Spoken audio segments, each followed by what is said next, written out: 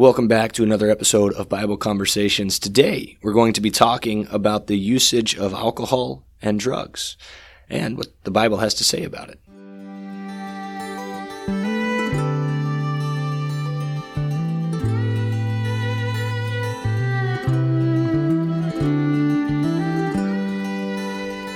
All right, well, welcome back, everybody, to another episode. We're excited to talk about this one. This one is slightly more personal for me, as I grew up in a household where alcohol was consumed. I had college roommates who drank and partied all the time, and I even actually had a college roommate who I walked in while he was rolling a joint.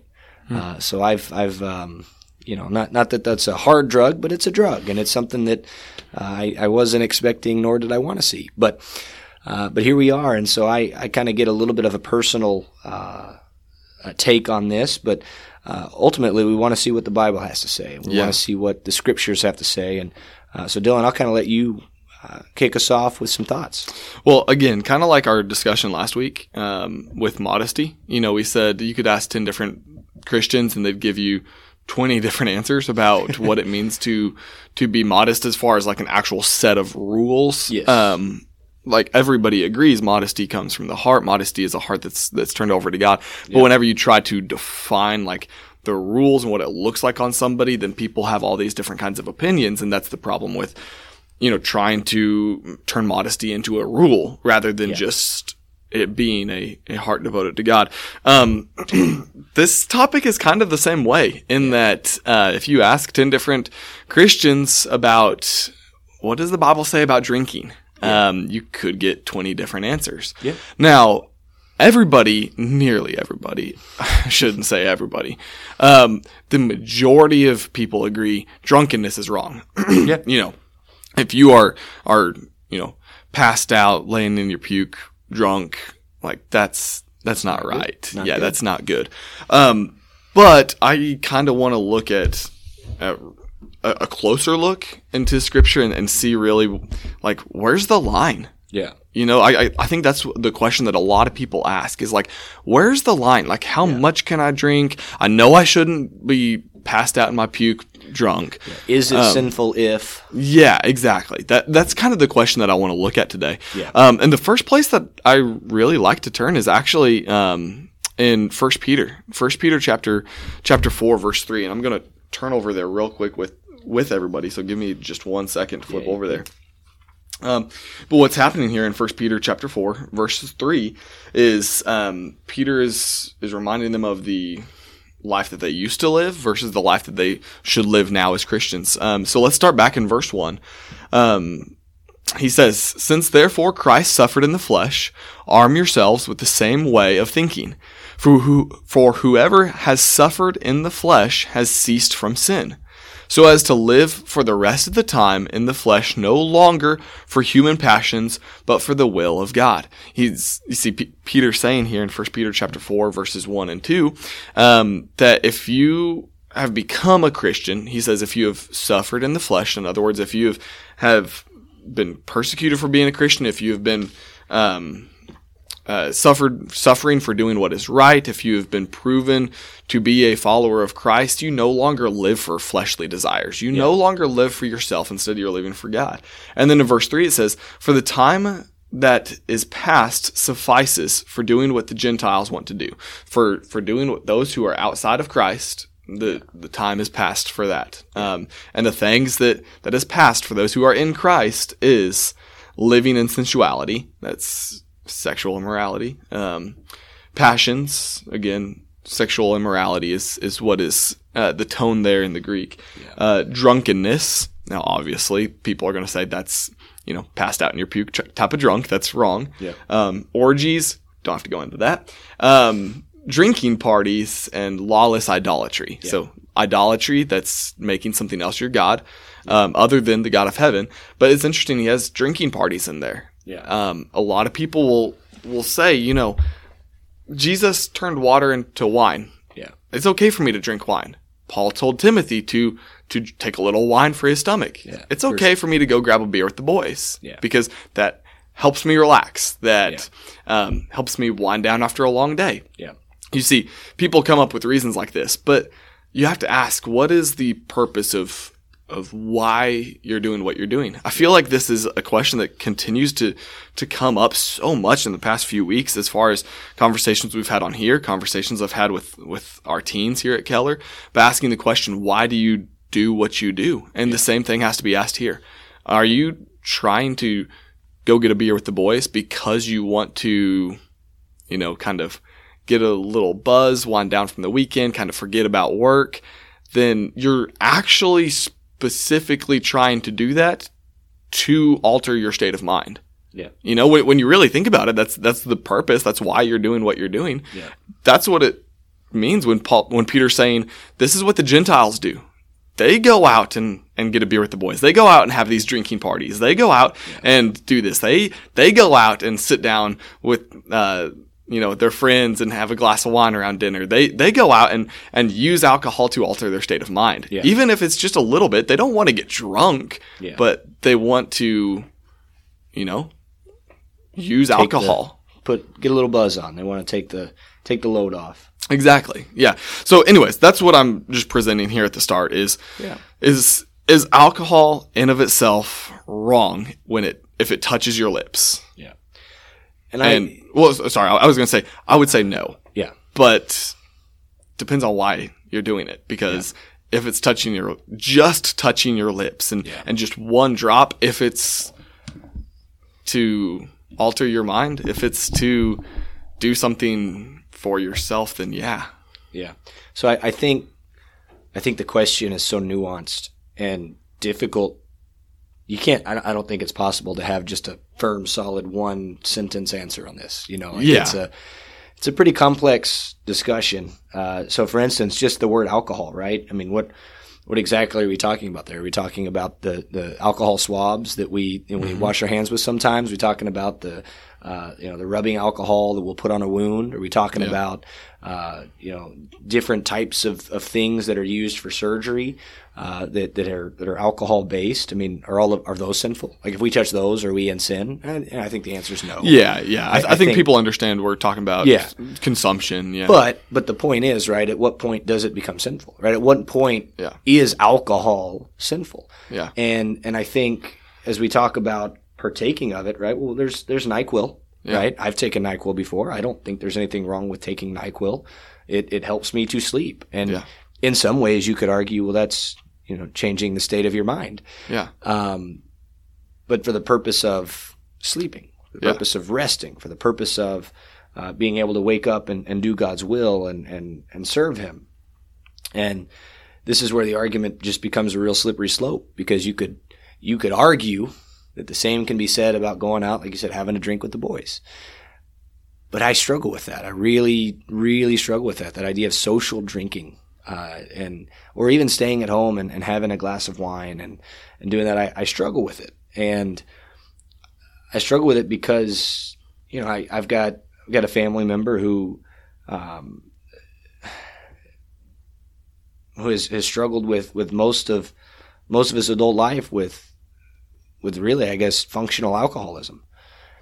And it's all under the guise and all under the pretense of taking a little bit off, right? And relaxing. And so I do think it 100% goes back to the purpose in which you are doing it. And in 1 Timothy 5:23, that's what you were referencing earlier, with Paul telling Timothy, no longer drink only water, but use a little wine for the sake of your stomach and your frequent ailments.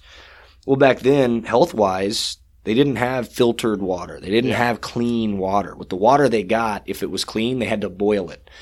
And even then, I don't know that was something that they were overly aware of doing, right? Yeah. So they got water from the river. Well, there's fish in the river, and those fish, they defecate. And so you're looking at drinking water that has feces in it, and drinking water that has urine in it, and drinking water that has all sorts of diseases and issues with it. And so the wine, the alcohol, what we use it for surgically and medically is to sterilize things. Well, it sterilized the water. Mm-hmm. That was the purpose of it. And today, there are proven health effects to having a glass of wine at night. There's also proven health effects to getting a good night's sleep. And there's proven health effects to running. And there's proven health effects to eating right. And there's proven health effects to doing all sorts of different things.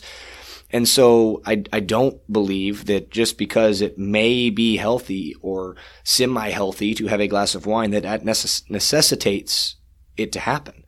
I really struggle with that. And where I want to go with all of this is there's three separate. You read from 1 Timothy 4, and we'll go back, or 1 Peter 4. Yeah, and we'll go Peter 4. Back to 1 Peter 4 here in a second. But I want to start in 1 Timothy 1. And the subtitle here, the inspired subtitle there, is called to be holy. And in verse 13 it says, "Therefore, preparing your minds for action and being sober-minded, set your hope fully on the grace that will be brought to you at the revelation of Jesus Christ." Where are you at again, real quick? 1 Peter chapter 1. 1 Peter. Okay, you mentioned 1 Timothy, so that's my why bad. I was wrong. My bad. Yeah, 1 Timothy was the Peter or Paul telling Peter to drink. Paul telling Timothy. I'm not tired. You've had a long week. I have. We both have. So, yeah, Paul is telling Timothy, drink a little wine for your stomach in 1 Timothy. And now you're reading out of 1 Peter. 1 Peter 1, chapter 13. Starting in verse 13. Verse 13. Yeah. Preparing your minds for action and being sober-minded, set your hope fully on the grace that will be brought to you at the revelation of Jesus Christ.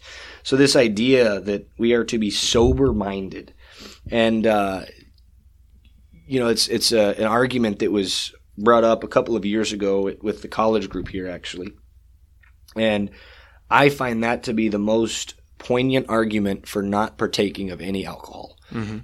Is as soon as the alcohol enters your body, it enters your system, it enters your bloodstream, you are no longer completely and 100% sober-minded. Yeah. Heard a story once of it was the president of a Christian college. I think it might have been Lipscomb.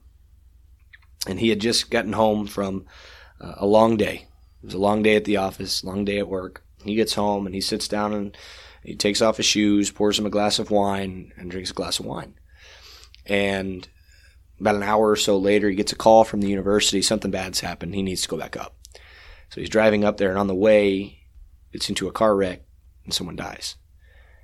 And I'm not saying that had he not had the glass of wine that he wouldn't have been in the wreck, but it is a possibility, and the fact that his blood alcohol content was enough that it registered is a problem, at least in my mind. And so we look at this idea of being sober-minded.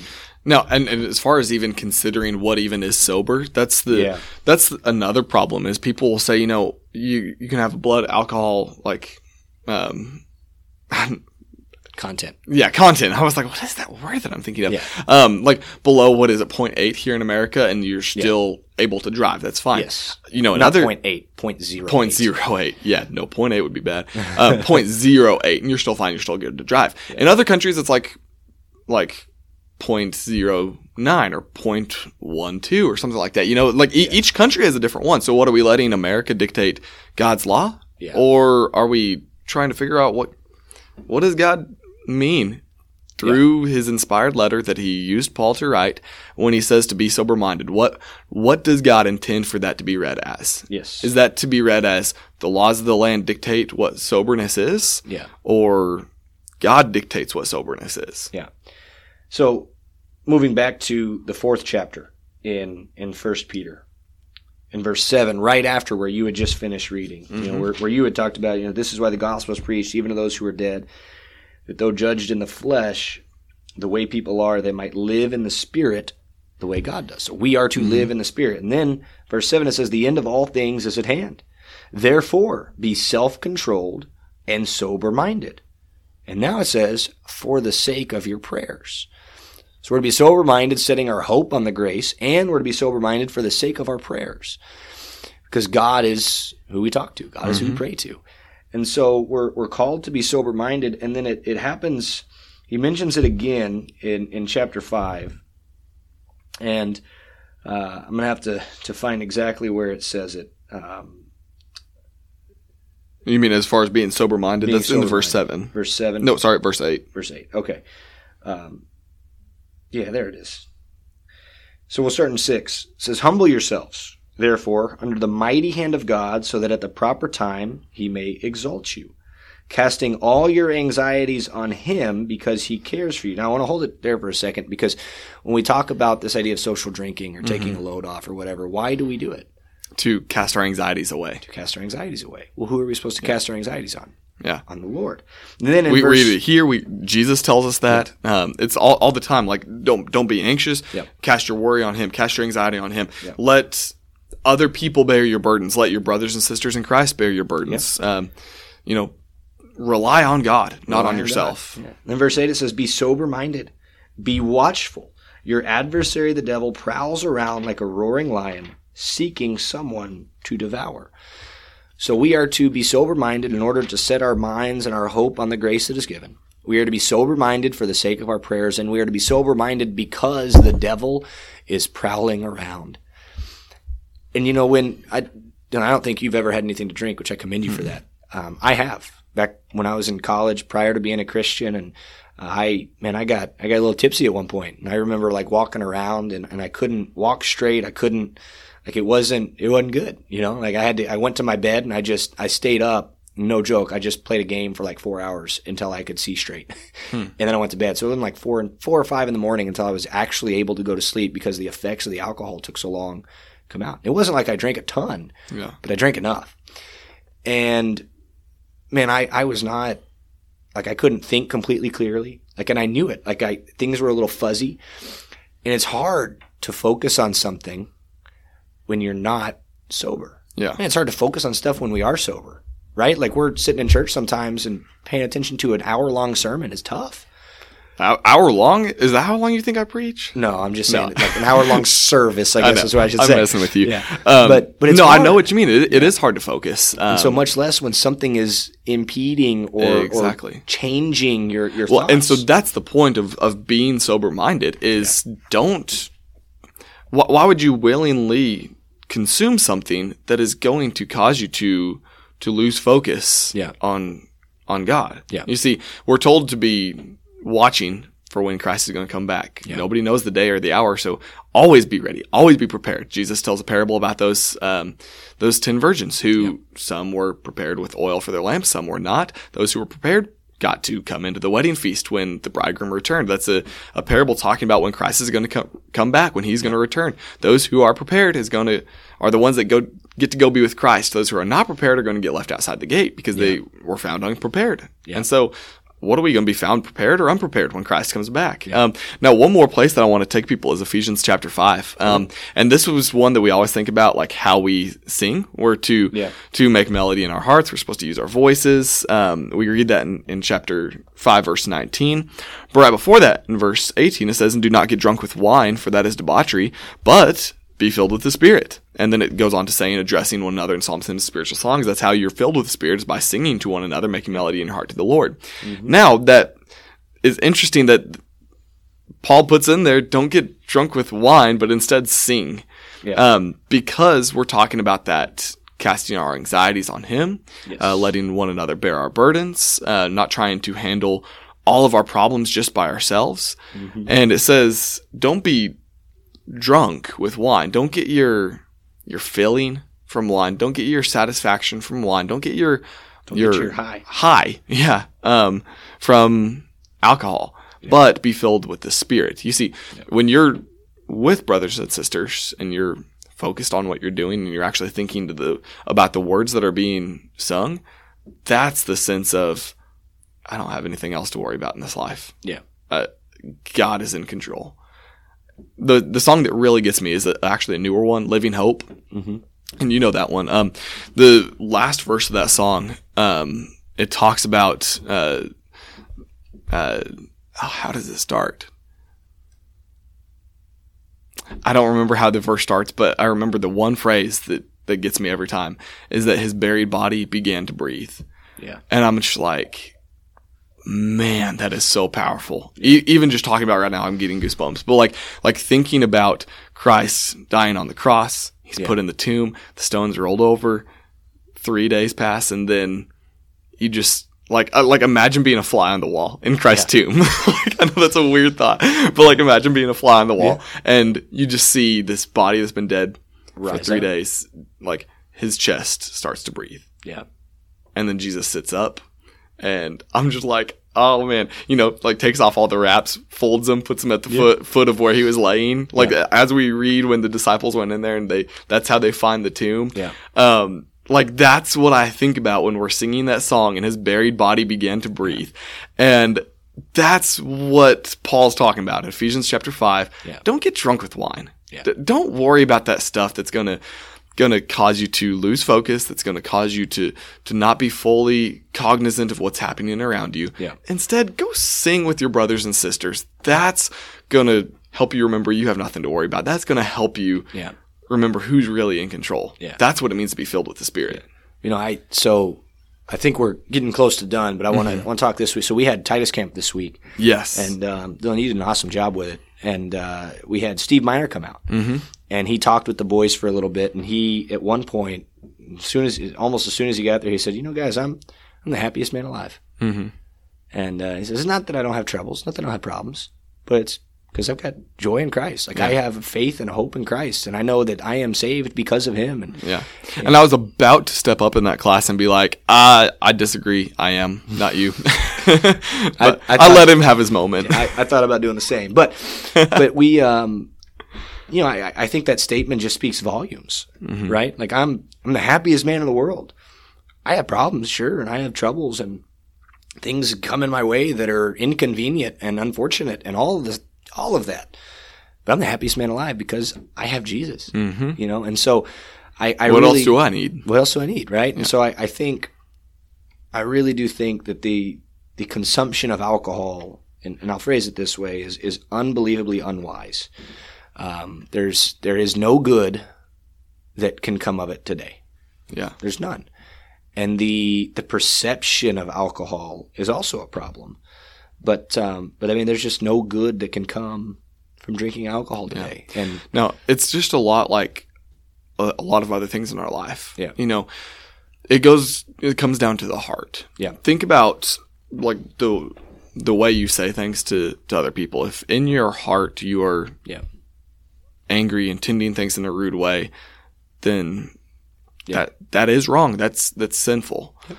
If in your heart you're thinking you're having fun with a brother and sister and things might come out a wrong way, then that's a different story. There is some damage that has been done that needs to be repaired. Yeah. That needs to be reconciled together, but that's not necessarily going out of your way to sin, to disrespect somebody else. I think alcohol is a lot the same way. Yeah.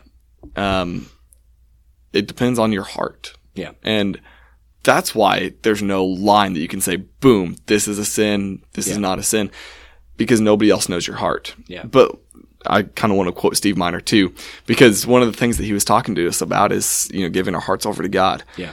You can't see anybody else's heart. Yeah. But you can hear your brother and sister's hearts. Yeah. Because what comes out of their mouth is a reflection of what's in their heart. Yeah.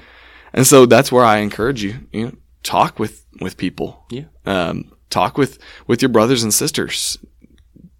You'll be able to see their heart. Yeah. And you'll be able to encourage them and be able to help one another grow closer to Christ. Yeah. Yeah.